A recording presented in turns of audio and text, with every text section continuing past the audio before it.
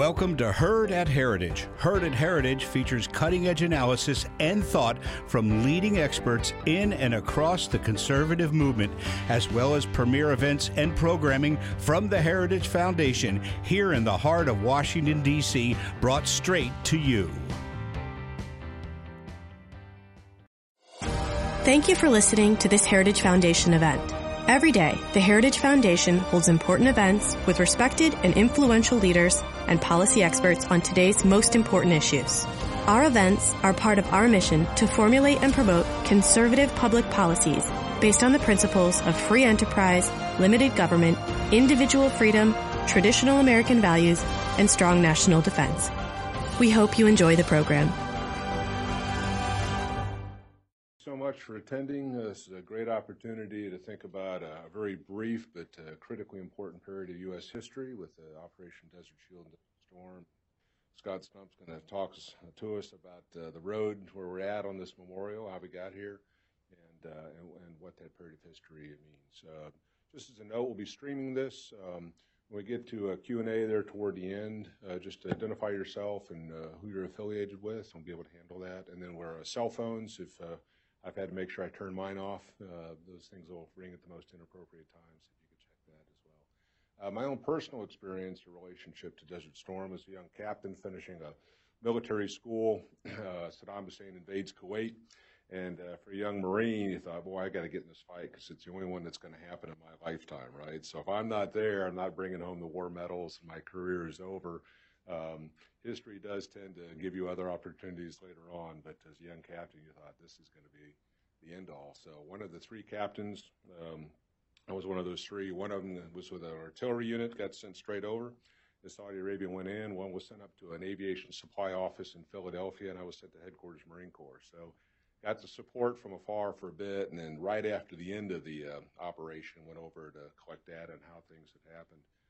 It was just an amazing testament to the ability for the U.S. military to organize, to deploy, to put together coalitions, and to really fight a fight as you would want it to. And I think Scott's going to talk to this kind of moment in history, and that it finally put to rest this malaise that existed post-Vietnam, the old Vietnam syndrome. And it was just a remarkable opportunity where you saw America come together in a big victory parade afterwards. It's just an amazing thing. So introduce you to come on up and tell us about the memorial and how we're gotten. Thank you so much for your time. Thank you, Dakota. Good morning, everyone. Thanks for being here, and I wanted to wish you all a happy Constitution Day. And I had a little bit of logistical snafus involved to the hurricane, but got here a little bit earlier yesterday, and it's great to be here with you. There's no way we can win. The enemy is battle-hardened after an 8-year war. We're just a bunch of volunteers. It's impossible for us to conduct and to win a war in the desert. I don't know if any of you, and I know some of you are a little bit younger, you might not remember those comments. And I may be doing something wrong here. Do I need to get the next slide? Do I need to? Okay, it's a little bit of a delay. Sorry about that. Some of you may not be old enough to remember this, so you've got to put things in perspective. This comment right here is one of the more optimistic that was made after Saddam Hussein had invaded Kuwait. If you take a look at that, tens of thousands of casualties were predicted. There is still, and what you have to remember too is that there is still a lingering cloud of uncertainty and doubt as to our country's resolve, along with the proficiency and capabilities of our military at that point. We are less than 20 years removed from Vietnam at this point, as Dakota had mentioned. So there was that lingering cloud of doubt. So what I want to do here this morning real briefly is I want to take you back to the beginning. I'm going to walk you through chronologically. And the good news is it's not World War II, so it's not going to take that long. And then we'll get to where the current effort is at this point. But let's go back to day one. This is a scene in Kuwait City, August 2nd of 1990. When 100,000 Iraqi troops stormed the border of Kuwait and initiated a murderous and torturous 7-month occupation, which at the end of this left thousands of Kuwaitis dead. On August 7th, Operation Desert Shield was initiated. And the mission of Desert Shield was to ensure that Saudi Arabia and the entire Arabian Peninsula was shielded from further invasion. And the thing in history, if you look back, if they would have kept going, they would have had it. But for some reason, they stopped in Kuwait. So on August 7th, Desert Shield initiated. Elements of the 82nd Airborne are the first who deployed and who were boots on the ground. And we kind of jokingly refer to them, and they even talked about this afterwards. They called them the speed bump, because even though they were there, all they would have done is slow down this force. They were just outmanned. They were out, too much equipment that was there on the ground. So August 7th is when Desert Shield kicked into gear. Meanwhile, back here in Washington, D.C., President Bush, along with Secretary Baker and the cabinet, got to work on assembling the largest coalition of countries ever assembled. Now, I want to point out on this list of countries, and by the way, this was 34 total countries from 5 continents. Every kind of religion you can think of, 5 continents are represented here. I wanted to point out that there are a couple of names there. If you take a look over on the right is one of them. But you see Syria and you see Egypt represented. Yeah, they were on our side. They actually had troops that were right next to ours. Okay? So very remarkable. And you just see how things can evolve and change over time. The other 2 names on there I want to point out that are very interesting, although they're not part of the official coalition, Germany and Japan were involved heavily in that they were financial contributors. And they donated billions with a B to this effort for a successful conclusion and mission. It was very, very important. And last but not least, I'd like to point out 3 countries on this list who it took a tremendous act of courage on all of their parts to be a part of this coalition. You saw what the predictions were, right? Okay, this wasn't predicted to be a stunning moment in American history. It was doom and gloom, tens of thousands of people dying. But you have 3 countries on there that are represented. Hungary, the Czech Republic, which up there it's called Czechoslovakia back at that point. I got that right. I didn't stumble too much. As well as Poland. This was the first act of independence that these countries took after coming out from under the decades of Soviet oppression that they were under. So it took a tremendous amount of courage for them to join this coalition because it was very uncertain at that point. So very interesting menagerie of countries that we have put together here that were part of the coalition. The air war, okay? Many seem to erroneously refer to Operation Desert Shield and Desert Storm as the 100-hour war. Have you all heard that? It's a 100-hour war, my gosh. Well, the problem is they forget the fact that we had 42 days of aerial bombardments, okay, that started on, here in the States, it was the evening of January 16th. Where I was and where all the troops were, it was the next day. It was the early morning of the 17th of January. And I remember it vividly. I was being a good infantryman. I was in a hole in the desert, freezing half to death, halfway falling asleep. And around 3:30 in the morning, the roar of F-18s and F-16s came flying over my head. They were so low, I felt like I could reach up and touch them. And I want to preface this by saying, and Dakota, I think you could probably appreciate this, being a military person. We were hoping beyond hope that there would be a peaceful resolution for this, okay? It wasn't all blood and guts, oorah, We were really hoping that there could be a peaceful resolution. But at that point, those hopes were shattered. We knew that something big was happening. And I happened to, for some reason, I counted the aircraft that were flying over my head. I counted 93 of them. 93 aircraft. About 5 hours later, as the sun was coming up, and I looked off to the right at the Arabian Gulf or Persian Gulf, whatever you want to call it, and I noticed and I counted again, like little bees coming into the flight line. I counted 88 of them. I might have missed several because I was, as you can imagine, the adrenaline was probably pumping a little more than normal. But that was my gauge of determining, wow, it looks like maybe we were fairly successful, okay? And again, it hit us all out of nowhere. Nobody really expected it to happen. So what was the impact? I want to point out the fact that there were over 100,000 sorties flown by the coalition during those 42 days. I mean, wrap your head around, I mean, that's just a phenomenal number of sorties. 100,000, 88,500 tons.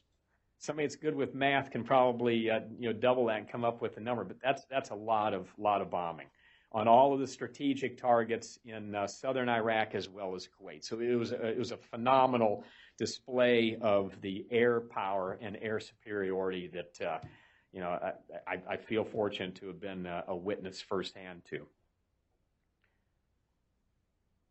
Let's move on to the ground war, okay? And then this is what took 100 hours. And I'm going to give all the credit to the efficiency and effectiveness of the air campaign. The troops on the ground also, their training, it worked. Okay, all of the things we had to keep doing over and over again that we hated, it actually worked in this case.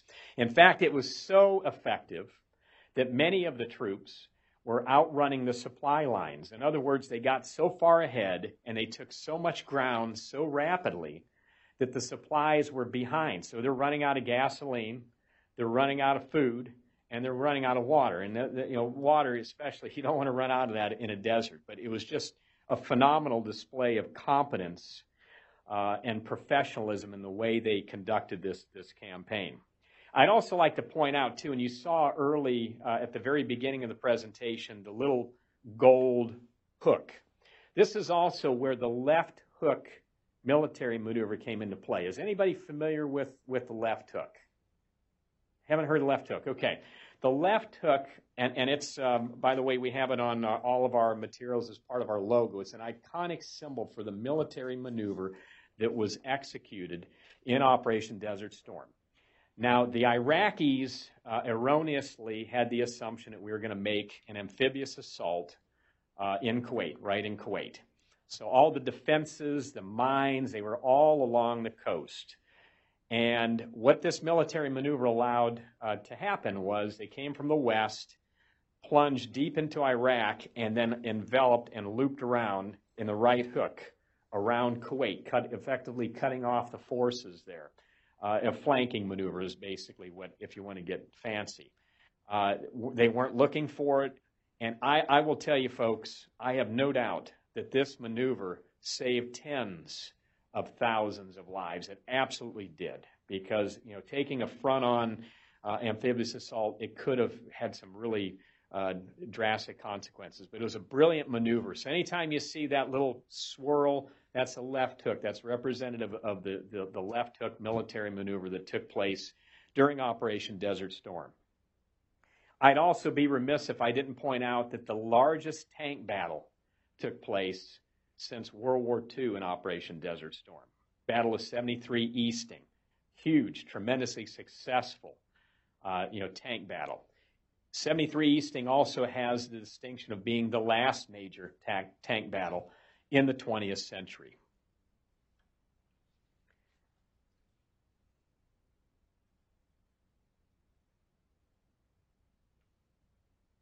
Whoops, I'm missing a slide.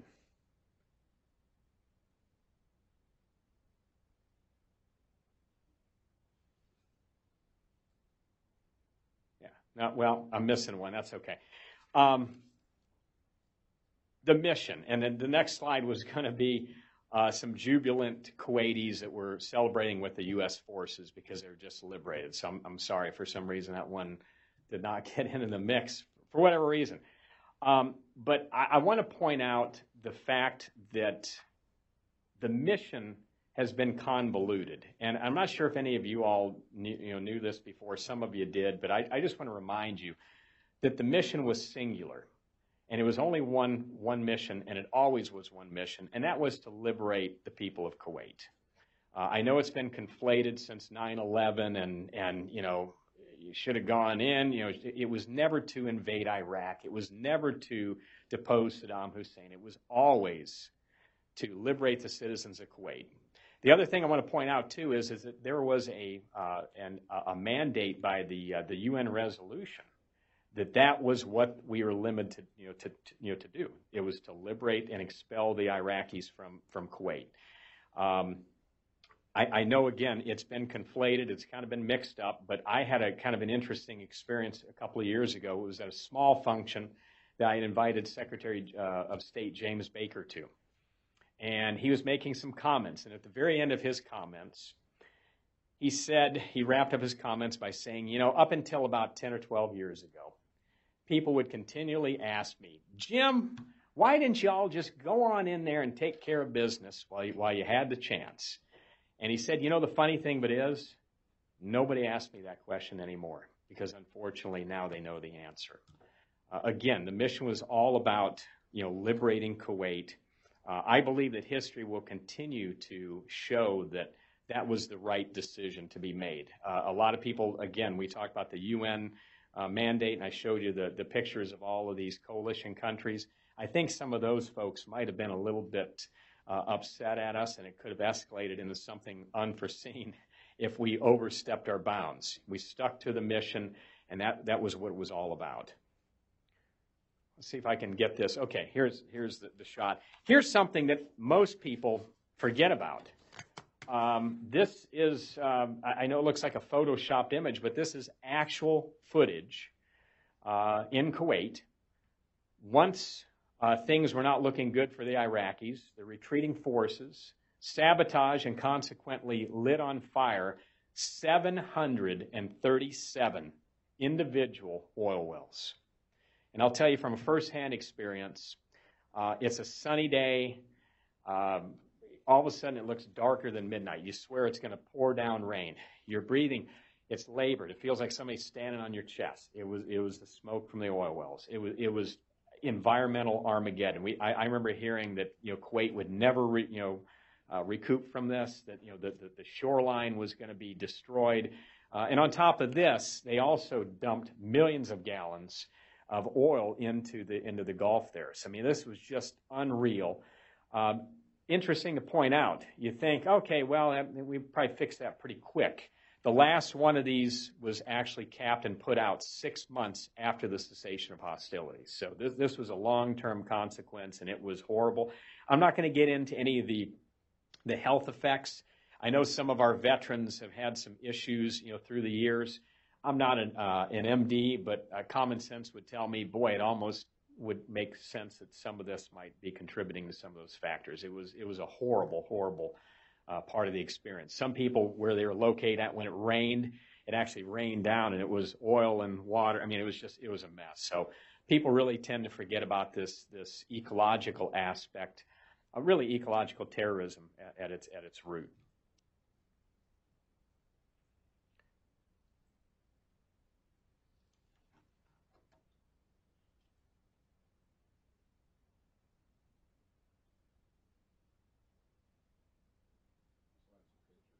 Okay, that's okay. A little bit of a delay. Okay, then the next slide, we may be a little bit out of sequence. Okay, here's my slide, and we'll let you look at it real quick, and then I'll move on for the sake of brevity.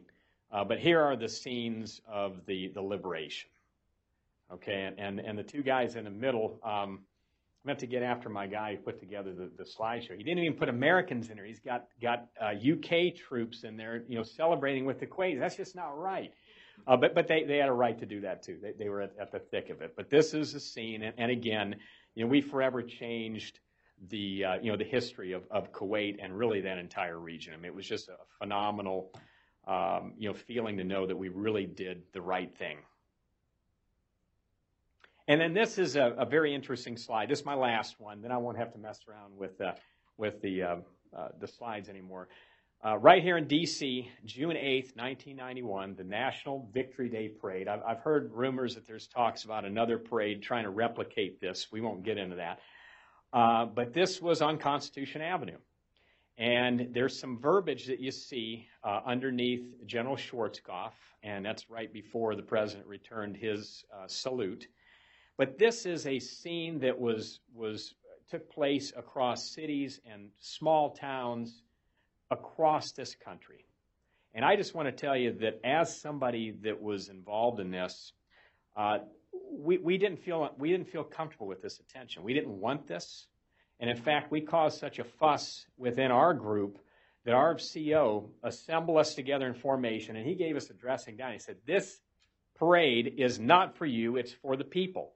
You're going to do it." We really fought it. We didn't want to do it. We felt very uncomfortable with it.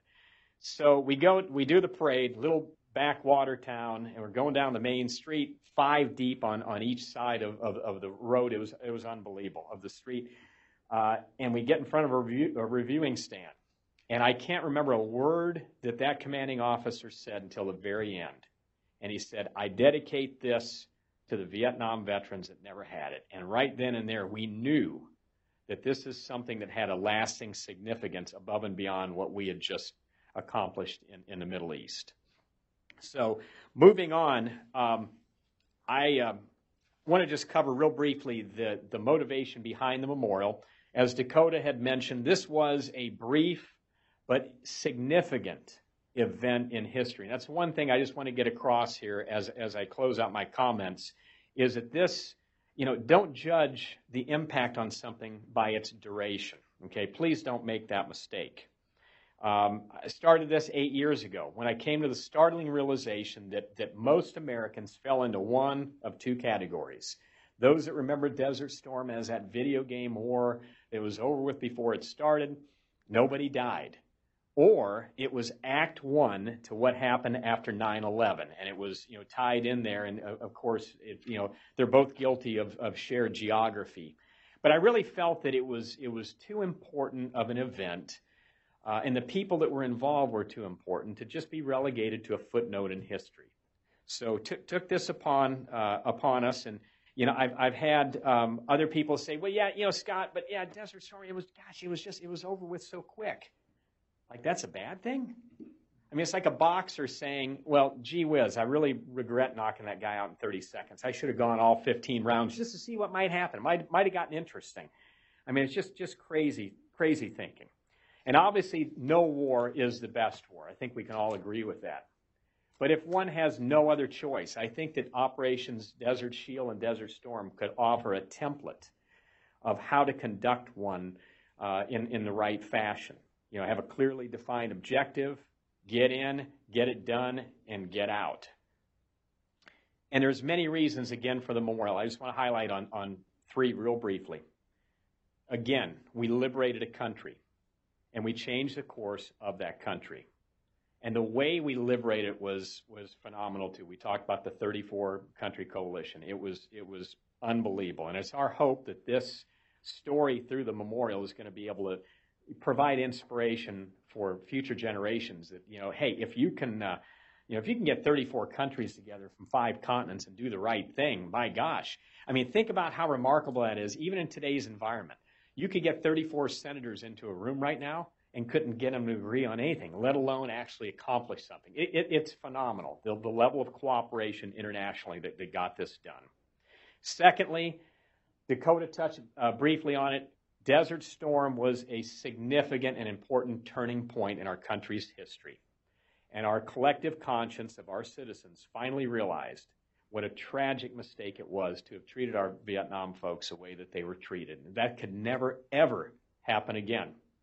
And I'm happy to say that legacy continues to live on to this day. And it's not even just for those who are in uniform, it's for those that served. And my wife does it all the time. She drives me crazy. Every time she sees some guy with a hat or some lady, thank you for your service. That is a result of Operation Desert Storm. Okay, the word "thank you for your service," that phrase did not exist in the American lexicon prior to that. So this lasting legacy continues on, and rightfully so. And I always like to tell people, you didn't have people buying you a beer in the airport in the 80s or even in 1990. Okay, it fundamentally changed and reestablished the relationship between the American public and the military and those who have served. And that is a wonderful thing, and I'm so glad to see that it continues. You know, people may not agree with what's going on politically, but they don't hold it against the folks that are actually called into duty and are placed in harm's way. And last but not least, we cannot forget that there are 383 Americans who made the ultimate sacrifice. That sacrifice is the same that's ever, since the beginning of our country's founding. It's no less important than any other time. I've got a cousin whose name is on the Vietnam Wall over here on the mall. I've got another second cousin who is buried at the Brittany Cemetery in France. My relatives are no more important than these 383, and we have to remember that service and that contribution to our country. It's very important. We also can't forget that there are 700,000 Americans who answered the call. And as we saw in the very first slide, the predictions were dire. Okay, this wasn't, hey, you're going to go over, you're going to be back home real quick. Okay, I remember I got the call. They said, have your stuff packed, have enough stuff packed for a year. You're not going to be home any sooner than a year, probably 18 months. Okay, that's what people were, prepared to do. So these 700,000 were prepared to make that ultimate sacrifice.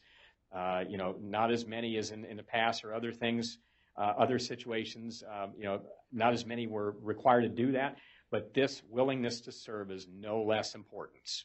I remember myself before deploying, sitting down, and they had a little will in front of me. I don't know why, I didn't have anything anyhow, 20-year-old guy, and but it was a little sheet that said that if I died, my family would get $50,000, my parents.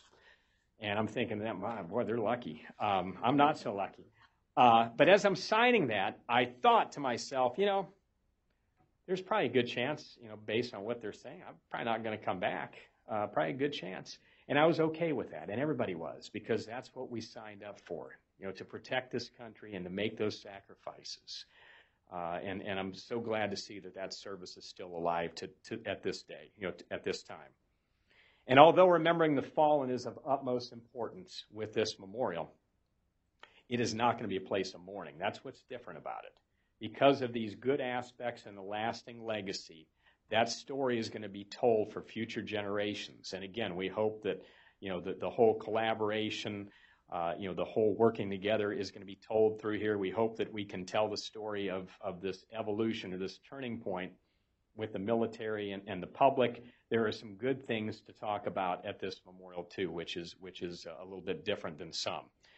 Now the location, we got our legislative authorization back in 2014.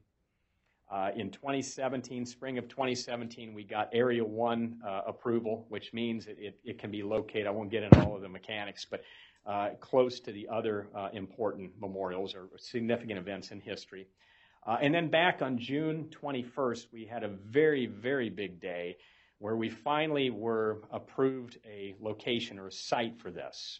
And the site is actually right across from the Institute of Peace at 23rd and Constitution. The Lincoln Memorial is kind of in the backdrop and over to the side a little bit. And then you also have the Vietnam Memorial that is just 2 notches over. And we had a number of Vietnam veterans come and testify as to the importance of locating it close to, their memorial. And I think it is very fitting. And the last thing I'll say about the Vietnam connection is I've always felt it from the very beginning, that the reason why this was such a rapid and resounding success is because all of our leaders were Vietnam veterans. And they weren't going to let what happened the first time around happen to us. I really do. I give them all the credit, along with the folks here in Washington doing the right thing. But there is a tremendous connection with Vietnam. We even, believe it or not, had a good number of Vietnam veterans that had served in Operation Desert Storm too. Those were our old guys. They were like in their 30s at that point. We're thinking, oh my gosh, that's really, really old. But it really wasn't. So, again, this memorial, we want to tell the story to future generations. It isn't just for today. And I hope that this talk has maybe made you think a little bit differently about something that sometimes is discounted due to the duration. And again, never underestimate the impact of something based upon durations. And certainly, I've even heard some people make some comments too about, well, hardly anybody died. Boy, if it's one American it's one too many as far as I'm concerned. So, we're very, very happy to know that this story will be forever told in a prominent place here in our nation's capital. And I really appreciate your interest and your attention, and I'd be more than happy to answer any questions or comments at this point if there are any. Would love to, and thank you. It's been a real honor to be here. Thank you.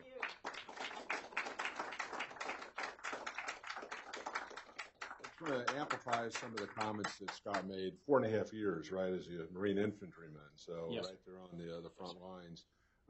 This was I guess sometimes it was called the CNN War. It's where 24/7 cable news coverage was right there, bringing a war home to America's televisions on that constant reporting.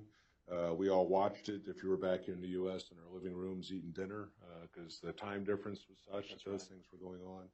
Lee Greenwood's song, Proud to be an American, came out at that time as well. So it was an amazing point in history. And I love the comment about duration not really being a metric by which we should judge these sorts of things. Under, I think it was Lieutenant General Gus Pagonis that led the logistical effort to get men and materiel over there in such a short period of time, and then certainly under the leadership of Norman Schwarzkopf. So extraordinary thing. But if I could have you describe a little bit more about kind of the ground-up nature of this thing. It was you and a couple of colleagues that put the thing together, and without a lot of heavyweights out of Hollywood or Congress, a little bit of how this came to be at the memorial, sure. And then we can turn it over for some questions. Sure. Well, again, as I mentioned, this started, and I don't want to sound like Steve Jobs here, but I mean it's true. I was sitting in my basement on the eve of the 20th anniversary when this hit me, and I said, I don't know. I've never done this.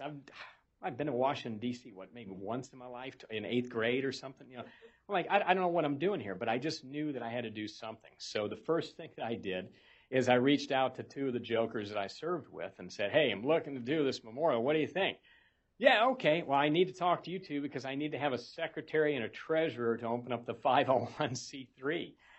So, to this day, that's why we're domiciled as a 501c3 in the state of Arkansas, is because the guy who volunteered to be the treasurer lives there. But, Dakota, you're absolutely right. I've got to brag on the people that have been involved in this. We don't have, a lot of heavyweight people on the board. I had a lot of learning. I had my former General Boomer, tell me, we were sitting down to lunch early in this, and he said, Scott, you got to get people in there that have really deep pockets, that can donate themselves, and can be on your board, and you have all these connections.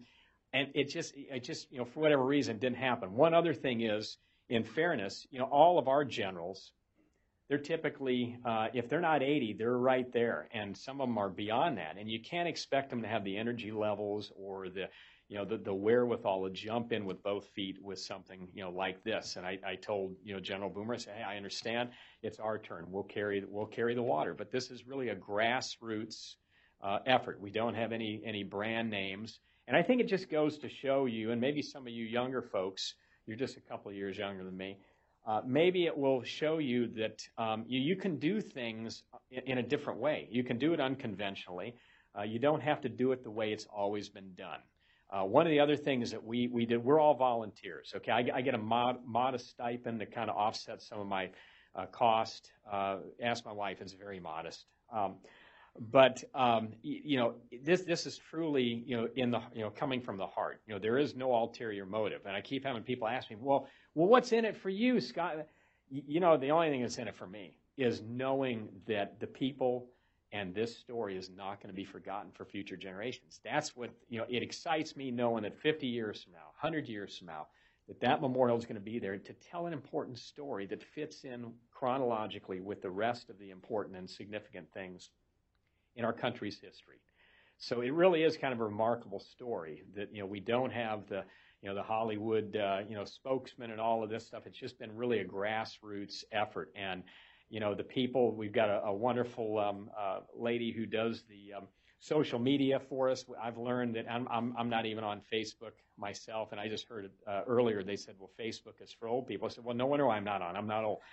But, we have not, that has just grown organically with this. We know that at a certain point it's going to have to step up in terms of a donor scenario. But the other thing I didn't tell you is that this is not a long-term project at this point. Well, it is to me. 8 years has been an eternity to me. But we are going to be done with this in 2021. Does anybody know what's significant about 2021? I don't even like admitting this, but it's the 30th anniversary. And I'm only 32, so how could that, the math is not working here. But it's going to be the 30th anniversary. So Veterans Day of 2021 is when we want to have this complete. So, we're not, and people are always in Washington particularly say, well, yeah, where's your office? Well, we don't have one. Where's your office going to be once it's built? We don't need one. I mean, it's just, it's a different mindset. We're so singularly focused, and I hate to be cliche here, and it may sound cutesy, but I live this. I tell people we want to be the Desert Storm of memorials. We want to get in, we want to get it done, and we want to get out. And I don't care if they call this a 100-hour memorial. I don't care. We'll know better. So, but I open it up. Any questions, comments? If anybody has anything, I'd be happy to answer. Hi, I'm James. Can you hear me? I'm James Martin, News Arabia. But so thank you very much for this. I was a young reporter for CNN when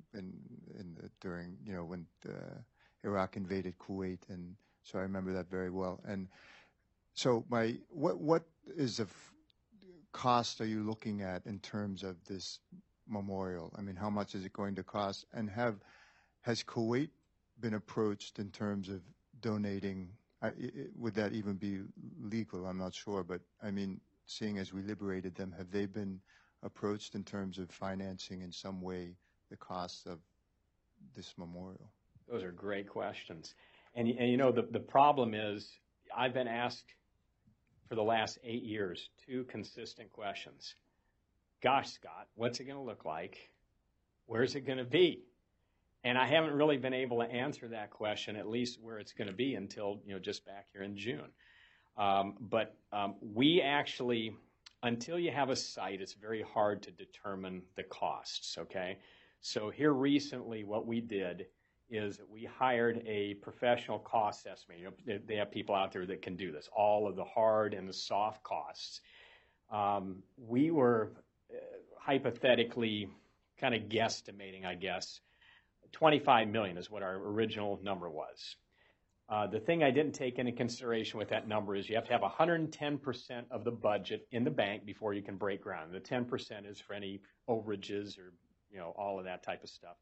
I've heard that some constructions, projects that does happen every once in a while, like most of them. But when we had the estimator, we were pleasantly surprised that with all hard and soft cost materials and everything, came up with it was just shy of $34 million is what it was. And I know it sounds like a lot, but you would be surprised. I mean, all of the things. And again, I think, Dakota, you'd mentioned the grassroots nature of this.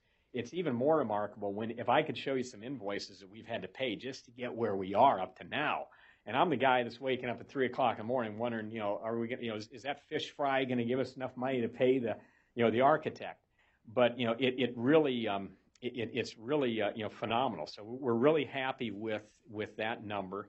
It's very modest. It's very reasonable. If you take a look at some of the more recent memorials, I think the Disabled Veterans for Life was somewhere like $86 million. I mean, so we're proposing something that is our mantra has kind of been profound simplicity. We're delivering a profound message. We're going to do it in a simplistic way. It's not going to be over the top. It's not World War II. We know that. We realize that, and we're not trying to be. So we're being very diligent. The other advantage to a grassroots organization, as you probably can appreciate, is that we're pretty doggone tight with what we spend. We look at every item, and we respect. If somebody donates $10, we treat it with the same respect as if somebody does $10 million. And in regards, sir, to your question about Kuwait, I have nothing but the of utmost respect for Kuwait, for Ambassador Al-Sabah. They're wonderful people at the embassy.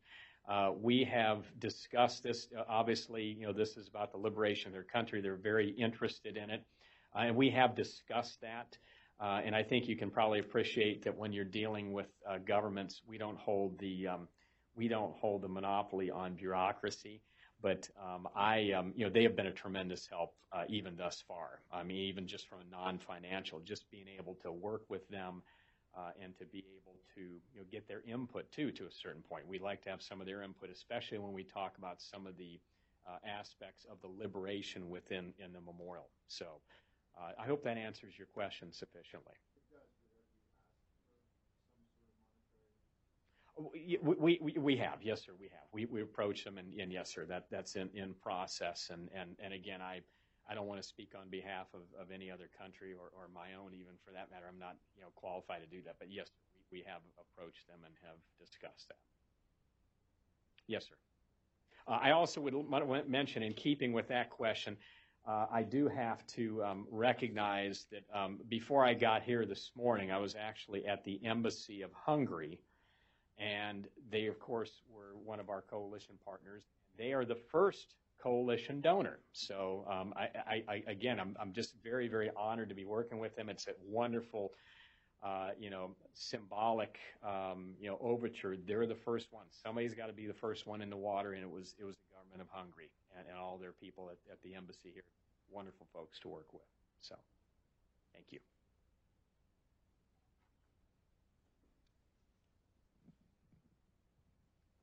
Thank you. Jim Phillips here at Heritage.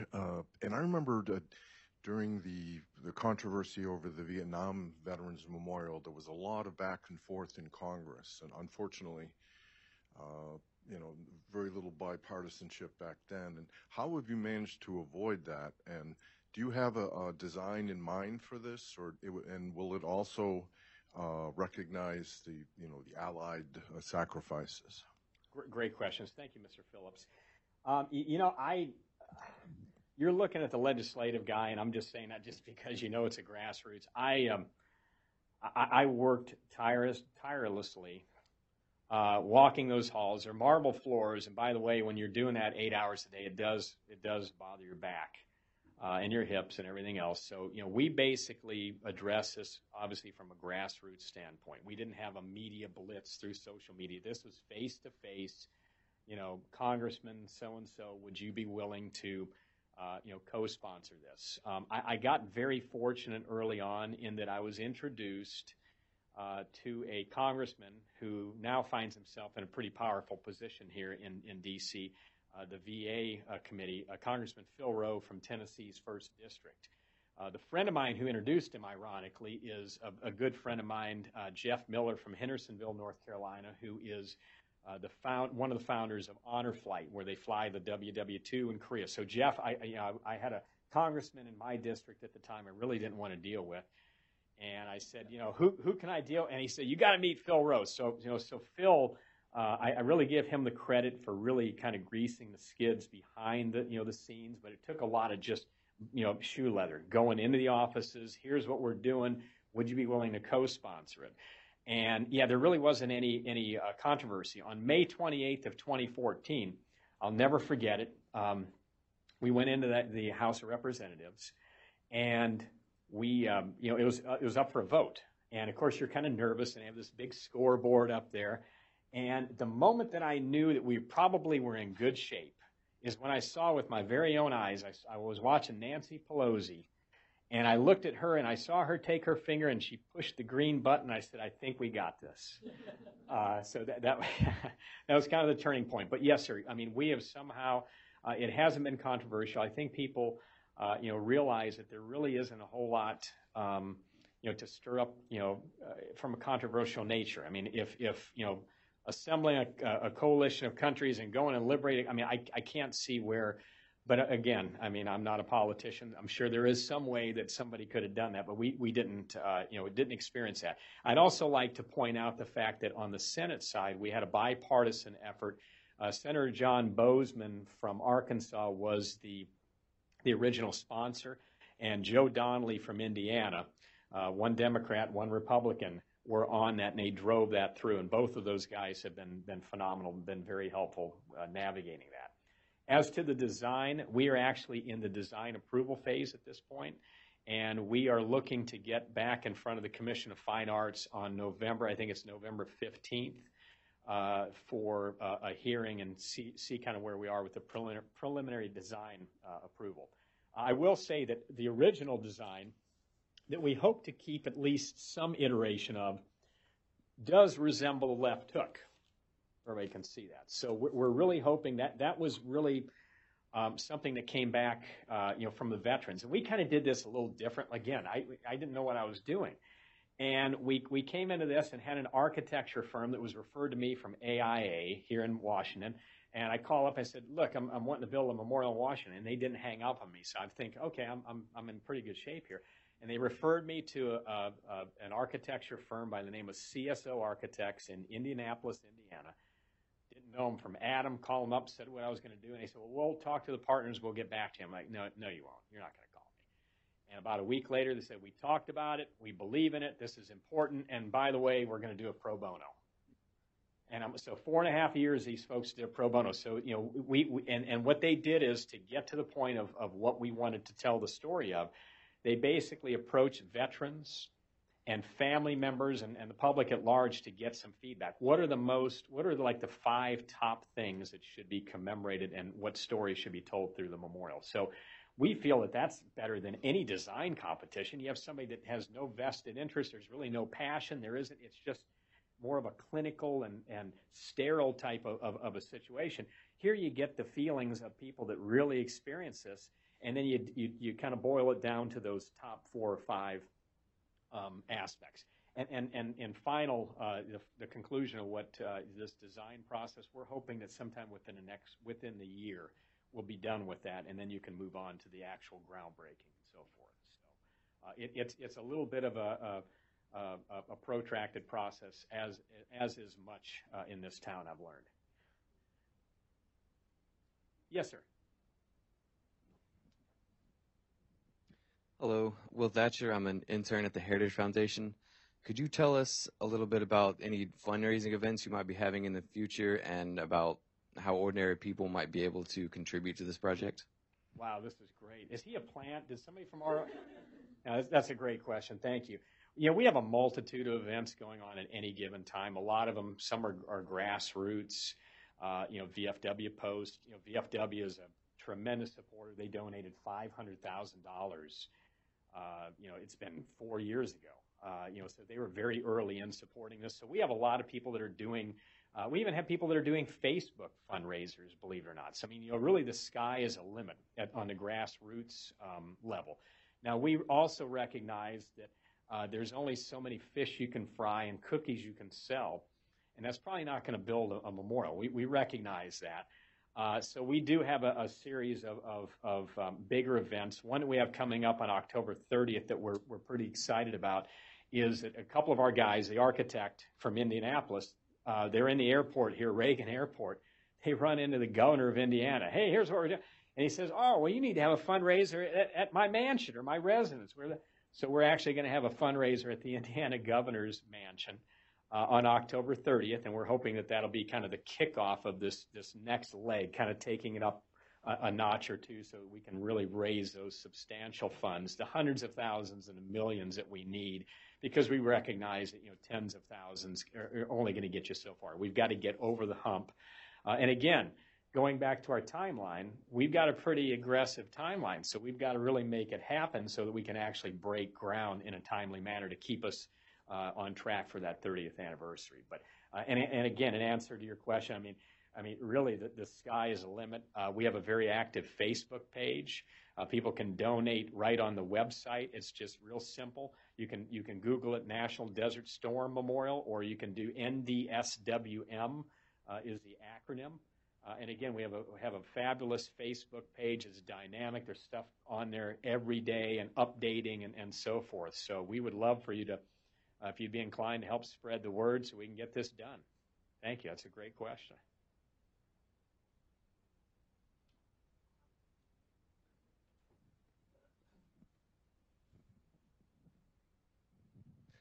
Hi, I'm Dr. Gonzalez. I'm from Venice, Florida. I'm an orthopedic surgeon. I was there with you guys. You guys finished so fast that I got there a little late. I remember being at Portsmouth Naval Hospital while we were training, and we evacuated all our staff. We pretty much shut down the hospital. And a few months later, I was rolling around on an aircraft carrier supporting our guys as they led the air missions then into Yugoslavia and later on in Somalia. But listen, you said a very important, and thank you for your service, number one, and number two, congratulations on this just sheer will project that you have undertaken. You said something that is unrelated kind of to the topic at hand of your memorial, but it's also integral, and that is that feeling that you had when you signed the will, when you were signing that will and you felt that it was okay. And I wonder if you could expand a little bit on that feeling, that acceptance of the possibility that you weren't going to come home, and whether that linked you in any way to the guys in Normandy or Iwo Jima or anywhere else where Americans engaged in battle, knowing that they were probably not going to come back home. Thank you for your service, Doctor, and for what you did. And no offense, but I'm glad that you got there too late. That's a good thing, because that means that your services weren't required at the level that you anticipated. But yeah, thanks for that question. And again, it's the mindset, and I think it really is. It's the same feeling that those guys had on those Higgins boats as the flap dropped, on D-Day. It's just that quiet assurance and that acceptance that, whatever's going to happen is going to happen. However, we do have a lot of control in terms of what happens. We felt very trained. We basically went to Camp Lejeune, North Carolina in December, and we conducted desert training. You have to have a little bit of an imagination to do desert training in Camp Lejeune in December. But I think a lot of it is it's that same mindset. This is what I signed up for. I knew that it would happen. I knew that, we drew inspiration from those that went before us. We really did. And we knew that, we felt the same emotions that they did, and they were willing to answer that call. Some people have said, I've heard it, make some comment. Well, it was all about oil. Well, really, I never saw my oil prices go down. I don't know about anybody else. But it wasn't about oil, and it was even one of the privates, PFCs. He was quoted in a local paper upon deploying. They had this little dog and pony show and a little send-off and a little pizza party and this parade in a park or whatever, pass and review. And they interviewed this private. Okay, this guy is just some backwoods guy, not the smartest in the world, but he said something really profound. They said, well, do you think this is about oil? He said, well, no, I think it's about helping some people in Kuwait. That guy got it, uneducated. And I think when you know what your job is and you know that you're doing something that really is, right, and I think it's virtuous, you're just helping out your fellow man. I think you draw some inspiration, even though you might not identify that in your thought patterns as a 20-some-year-old. That's driving a lot of that. It's that purpose that's higher than yourself. And again, it's what you signed up for. It's what you trained for. And we weren't warmongers. I mean, you get a few of these John Wayne types. I've seen a few of those that they're talking about how tough they are, and then there's a Scud missile coming in, and I won't even go into details, but yeah, the ones that talk are usually ones that don't pack the gear, as we said in the Marine Corps. But I really think that goes into the whole thought pattern. We felt like this was an important thing. The mission was right. We were helping out our fellow man, and I think when you have that coupled with your commitment of why you're there to begin with. And I'll tell you, Doctor, I mean, I knew some people, this was after the fact, that basically staged some accidents prior to deployment to get out of it. I mean, they were scared out of their wits, and you came back and it was so-and-so. They were faking. They staged this accident. They fell off of a second-story thing. I wouldn't want to be that guy, because how can I let my guys go and I'm back here safe and they're in harm's way? I think a lot of that, I think you draw a lot of strength, too, from the people that you're around. And courage, let's face it. I mean, you're looking to your right, you're looking to your left, and you're a family at that point. And that's something that I think that if you've never served in the military, it's hard to grasp, is that relationship that we have with those people, because not only are you buddies and pals, but you've got to rely on them. You have to know that they're looking out for you as much as they're looking out for themselves. And you just don't see that. very often. But yes, that was absolutely a play. And again, Doctor, I think this whole thing, what has even motivated me, a source of motivation, is the fact why I'm doing this, and every day of my life truly has changed. I know it sounds cliche or kind of corny, but every day of my life I do feel like it's a gift, because I felt like I could have been one of those 383. And for some reason I wasn't. And for some reason it wasn't tens of thousands. We put it together. It was executed, so well. But at the end of the day, I feel very fortunate to have had 27 extra years of life that a good number of people never had. And I don't think you can go through that, even something as brief as it was, and not have it fundamentally change you. It's the intensity of the experience, not necessarily the duration. So I hope that answers your question. And again, thank you for your willingness to serve there, because it was a great scene. I saw a few of these little hospital tents, and they didn't have anything to do at the end, like in Bahrain, and it was great to know that that they were there. And I wanted to just say too, I hope that you weren't on the Tripoli, because that was one that hit the mine and was in dry dock, and it had a hole that you could drive like 10 semis through. I mean, huge. But okay. Well, thank you for your service and for pointing out that psychological aspect, because it really does drive everything. And I'll close by saying that I've talked with thousands of fellow veterans, over the last 8 years. And, most of them, it's the same common theme. They'll say, I'm nothing special. I'm just trying to feed my family. I'm trying to work. I'm trying to, to do this and that. I'm just your average Joe. But that was a one time in my life where I really felt like I was a part of something that was bigger than me, that I was important because I was a part of this team. And that's something that, we can never forget. You can't ever underestimate the power when you have that collective group of people that are on the same page, headed in the right direction with that mission. And Dakota, again, I think that's been the reason for our success, is because we are all on the same page going to the same target. Thank you. Thank you so much.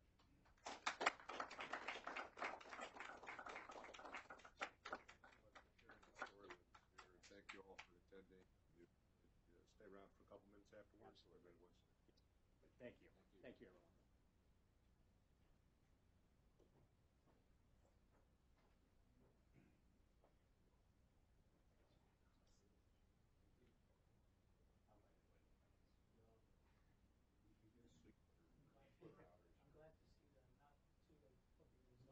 No, sir. No.